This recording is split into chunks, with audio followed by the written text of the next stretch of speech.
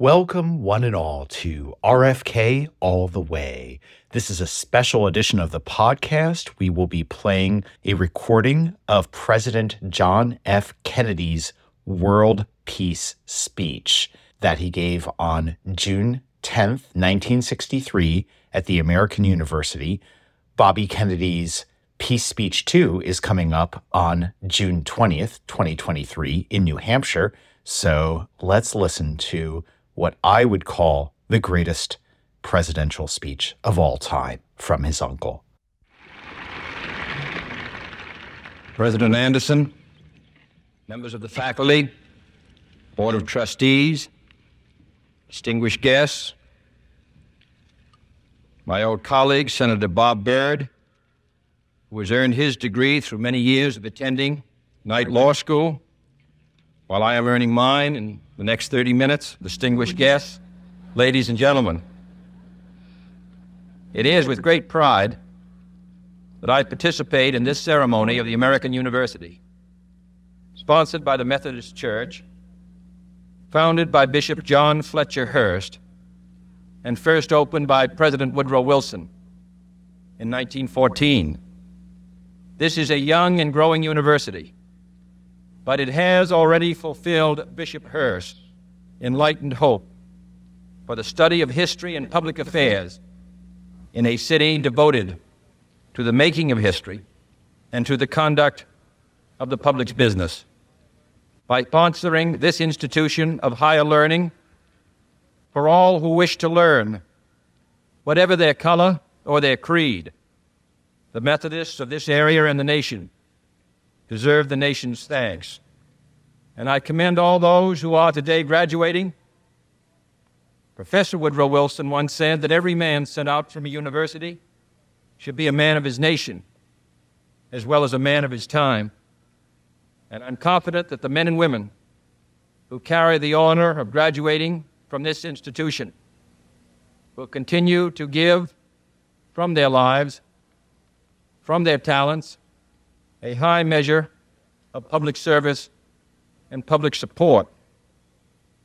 There are few earthly things more beautiful than a university, wrote John Masefield in his tribute to English universities, and his words are equally true today. He did not refer to towers or to campuses. He admired the splendid beauty of a university because it was, he said, a place where those who hate ignorance may strive to know, where those who perceive truth may strive to make others see.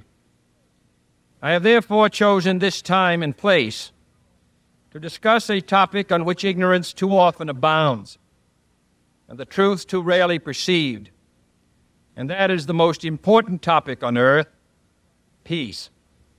What kind of a peace do I mean, and what kind of a peace do we seek? Not a Pax Americana enforced on the world by American weapons of war, not the peace of the grave or the security of the slave. I am talking about genuine peace, the kind of peace that makes life on earth worth living, the kind that enables men and nations to grow and to hope and build a better life for their children. Not merely peace for Americans, but peace for all men and women. Not merely peace in our time, but peace in all time. I speak of peace because of the new face of war. Total war makes no sense in an age where great powers can maintain large and relatively invulnerable nuclear forces and refuse to surrender without resort to those forces. It makes no sense in an age where a single nuclear weapon contains almost 10 times the explosive force delivered by all the Allied air forces in the Second World War. It makes no sense in an age when the deadly poisons produced by a nuclear exchange would be carried by wind and water and soil and seed to the far corners of the globe and to generations yet unborn. Today, the expenditure of billions of dollars every year on weapons acquired for the purpose of making sure we never need them is essential to the keeping of peace. But surely the acquisition of such idle stockpiles, which can only destroy and never create, is not the only, much less the most efficient, means of assuring peace. I speak of peace, therefore, as the necessary, rational end of rational men. I realize the pursuit of peace is not as dramatic as the pursuit of war, and frequently the words of the pursuers fall on deaf ears, but we have no more urgent task. Some say that it is useless to speak of peace, or world law, or world disarmament, and that it will be useless until the leaders of the Soviet Union adopt a more enlightened attitude. I hope they do. I believe we can help them do it. But I also believe that we must re-examine our own attitudes as individuals and as a nation, for our attitude is as essential as theirs. And every graduate of this school, every thoughtful citizen who despairs of war and wishes to bring peace should begin by looking inward, by examining his own attitude towards the possibilities of peace, towards the Soviet Union, towards the course of the Cold War, and towards freedom and peace here at home. First, examine our attitude towards peace itself. Too many of us think it is impossible. Too many think it is unreal. But that is a dangerous, defeatist belief. It leads to the conclusion that war is inevitable, that mankind is doomed, that we are gripped by forces we cannot control. We need not accept that view. Our problems are man-made, therefore they can be solved by man, and man can be as big as he wants. No problem of human destiny is beyond human beings. Man's reason and spirit have often solved the seemingly unsolvable, and we believe they can do it again. I am not referring to the absolute, infinite concept of universal peace and goodwill, of which some fantasies and fanatics dream. I do not deny the value of hopes and dreams, but we merely invite discouragement and incredulity by making that our only and immediate goal. Let us focus instead on a more practical, more attainable peace, based not on a sudden revolution in human nature, but on a gradual evolution in human institutions, on a series of concrete actions and effective agreements which are in the interests of all concerned. There is no single simple key to this peace, no grand or magic formula to be adopted by one or two powers. Genuine peace must be the product of many nations, the sum of many acts. It must be dynamic, not static, changing to meet the challenge of each new generation. For peace is a process, a way of solving problems. With such a peace, there will still be quarrels and conflicting interests, as there are within families and nations. World peace, like community peace, does not require that each man love his neighbor. It requires only that they live together in mutual tolerance, submitting their disputes to a just and peaceful settlement. And history teaches us that enmities between nations, as between individuals, do not last forever. However fixed our likes and dislikes may seem, the tide of time and events will often bring surprising changes in the relations between nations and neighbors. So let us persevere. Peace need not be impractical, and war need not be inevitable. By defining our goal more clearly, by making it seem more manageable and less remote, we can help all people to see it, to draw hope from it, and to move irresistibly towards it. And second, let us re-examine our attitude towards the Soviet Union. It is discouraging to think that their leaders may actually believe what their propagandists write. It is discouraging to read a recent authoritative Soviet text on military strategy and find on page after page wholly baseless and incredible claims, such as the allegation that American imperialist circles are preparing to unleash different types of war, that there is a very real threat of a preventative war being unleashed by American imperialists against the Soviet Union, and that the political aims, and I quote, of the American imperialists are to enslave economically and politically the European and other capitalist countries and to achieve world domination by means of aggressive war, unquote. Truly, as it was written long ago, the wicked flee when no man pursueth. Yet it is sad to read these Soviet statements, to realize the extent of the gulf between us. But it is also a warning to the American people not to fall into the same trap as the Soviets, not to see only a distorted and desperate view of the other side, not to see conflict as inevitable, accommodation as impossible, and communication as nothing more than an exchange of threats. No government or social system is so evil that its people must be considered as lacking in virtue. As Americans, we find communism profoundly repugnant as a negation of personal freedom and dignity.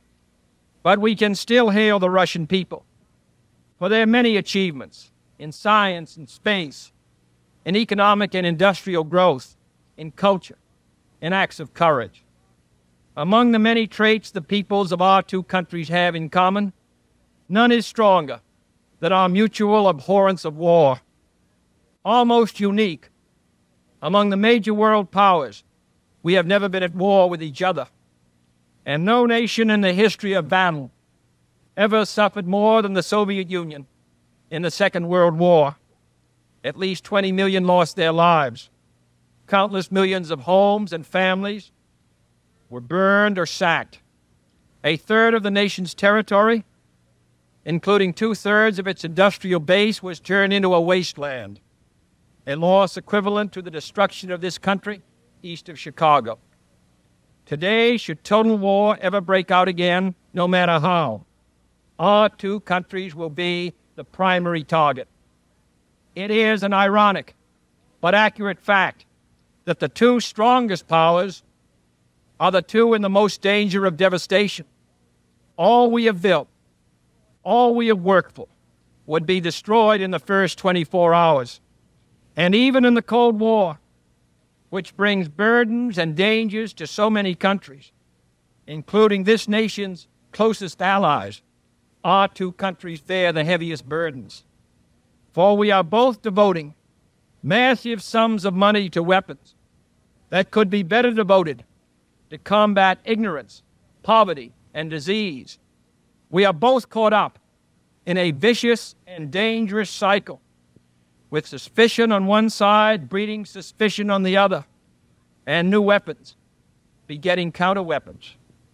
In short, both the United States and its allies, and the Soviet Union and its allies, have a mutually deep interest in a just and genuine peace and in holding the arms race. Agreements to this end are in the interests of the Soviet Union as well as ours, and even the most hostile nations can be relied upon to accept and keep those treaty obligations, and only those treaty obligations which are in their own interest. So let us not be blind to our differences, but let us also direct attention to our common interests and the means by which those differences can be resolved. And if we cannot end now our differences, at least we can help make the world safe for diversity. For in the final analysis, our most basic common link is that we all inhabit this small planet. We all breathe the same air. We all cherish our children's futures. And we are all mortal. Third, let us re-examine our attitude towards the Cold War, remembering we're not engaged in a debate, seeking to pile up debating points. We are not here distributing blame or pointing the finger of judgment. We must deal with the world as it is, and not as it might have been had the history of the last 18 years been different. We must therefore persevere in the search for peace in the hope that constructive changes within the communist bloc might bring within reach solutions which now seem beyond us. We must conduct our affairs in such a way that it becomes in the communist interest to agree on a genuine peace, and above all, while defending our own vital interests. Nuclear powers must avert those confrontations which bring an adversary to a choice of either a humiliating retreat or a nuclear war. To adopt that kind of course in the nuclear age would be evidence only of the bankruptcy of our policy or of a collective death wish for the world. To secure these ends, America's weapons are non-provocative, carefully controlled, designed to deter, and capable of selective use. Our military forces are committed to peace and disciplined in self-restraint. Our diplomats are instructed to avoid unnecessary irritants and purely rhetorical hostility, for we can seek a relaxation of tensions without relaxing our guard. And for our part, we do not need to use threats to prove we are resolute. We do not need to jam foreign broadcasts out of fear our faith will be eroded.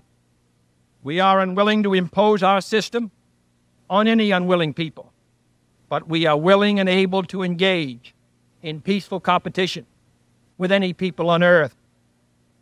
Meanwhile, we seek to strengthen the United Nations to help solve its financial problems, to make it a more effective instrument for peace, to develop it into a genuine world security system, a system capable of resolving disputes on the basis of law, of ensuring the security of the large and the small, and of creating conditions under which arms can finally be abolished.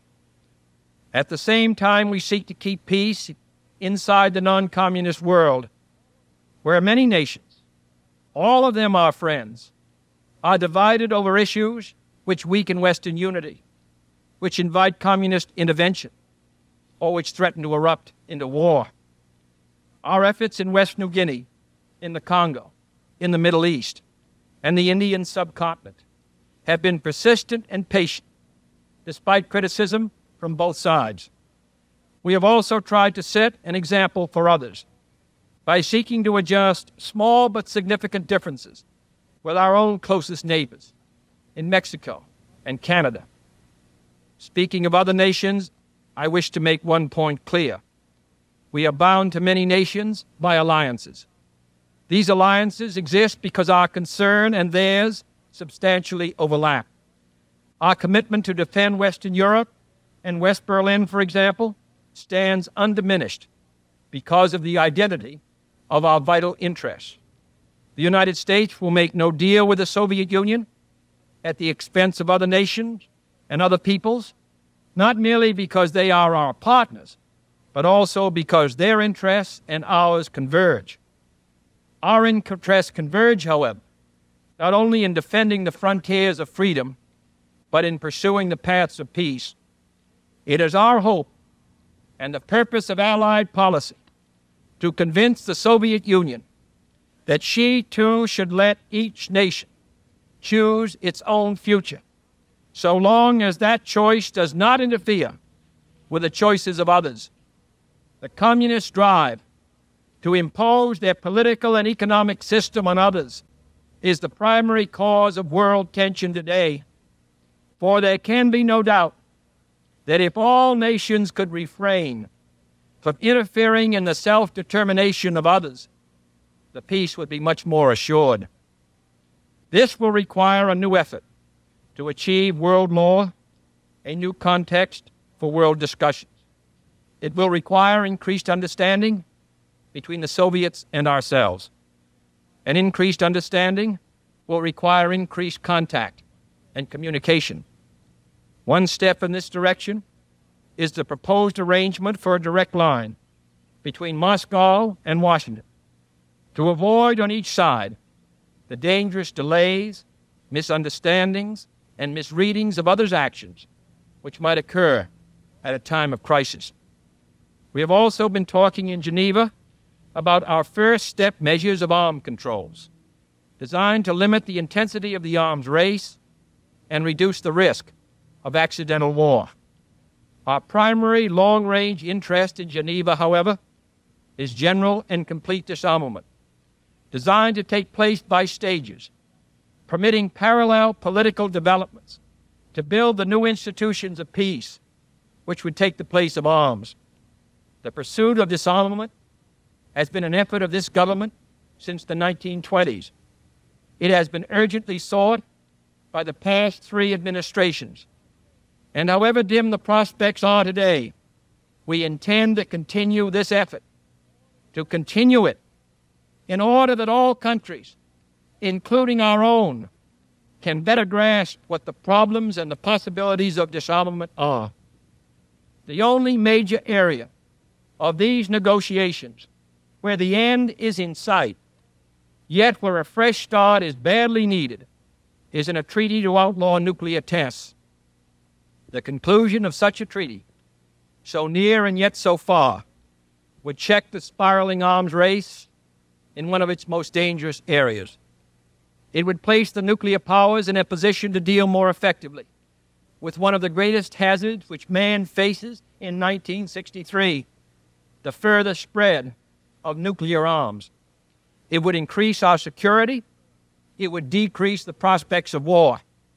Surely this goal is sufficiently important to require our steady pursuit, yielding neither to the temptation to give up the whole effort, nor the temptation to give up our insistence on vital and responsible safeguards. I'm taking this opportunity, therefore, to announce 2 important decisions in this regard. First, Chairman Khrushchev, Prime Minister Macmillan, and I have agreed that high-level discussions will shortly begin in Moscow, looking towards early agreement on a comprehensive test ban treaty. Our hope must be tempered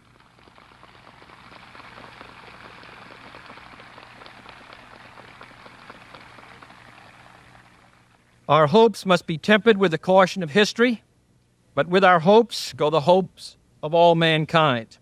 Second, to make clear our good faith and solemn convictions on this matter, I now declare that the United States does not propose to conduct nuclear tests in the atmosphere so long as other states do not do so.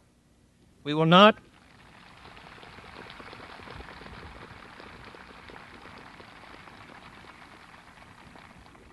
not be the first to resume. Such a declaration is no substitute for a formal binding treaty, but I hope it will help us achieve one. Nor would such a treaty be a substitute for disarmament, but I hope it will help us achieve it. Finally, my fellow Americans, let us examine our attitude towards peace and freedom here at home. The quality and spirit of our own society must justify and support our efforts abroad. We must show it in the dedication of our own lives, as many of you who are graduating today will have an opportunity to do by serving without pay in the Peace Corps abroad or in the proposed National Service Corps here at home. But wherever we are, we must all, in our daily lives, live up to the age-old faith that peace and freedom walk together. In too many of our cities today, the peace is not secure because freedom is incomplete. It is the responsibility of the executive branch at all levels of government, local, state, and national, to provide and protect that freedom for all of our citizens by all means within our authority. It is the responsibility of the legislative branch at all levels, wherever the authority is not now adequate, to make it adequate. And it is the responsibility of all citizens in all sections of this country to respect the rights of others and respect the law of the land. All this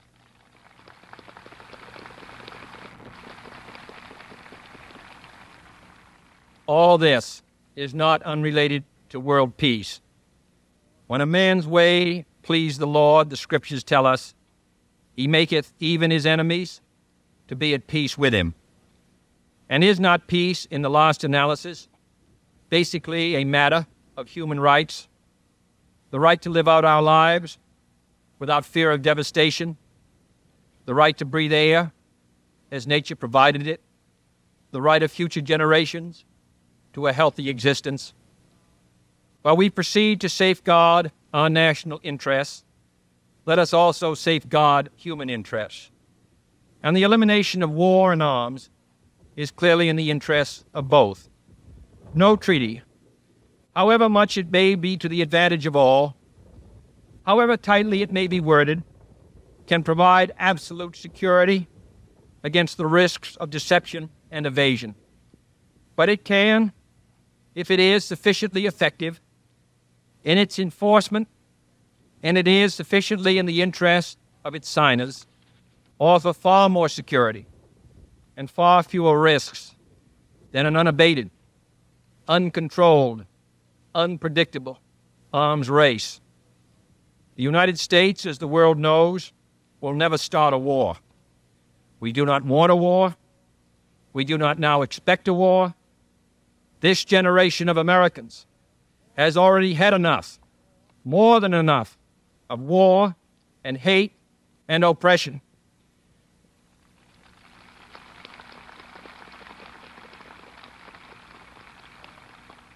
We shall be prepared if others wish it.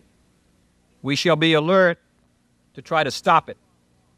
But we shall also do our part to build a world of peace where the weak are safe and the strong are just. We are not helpless before that task or hopeless of its success.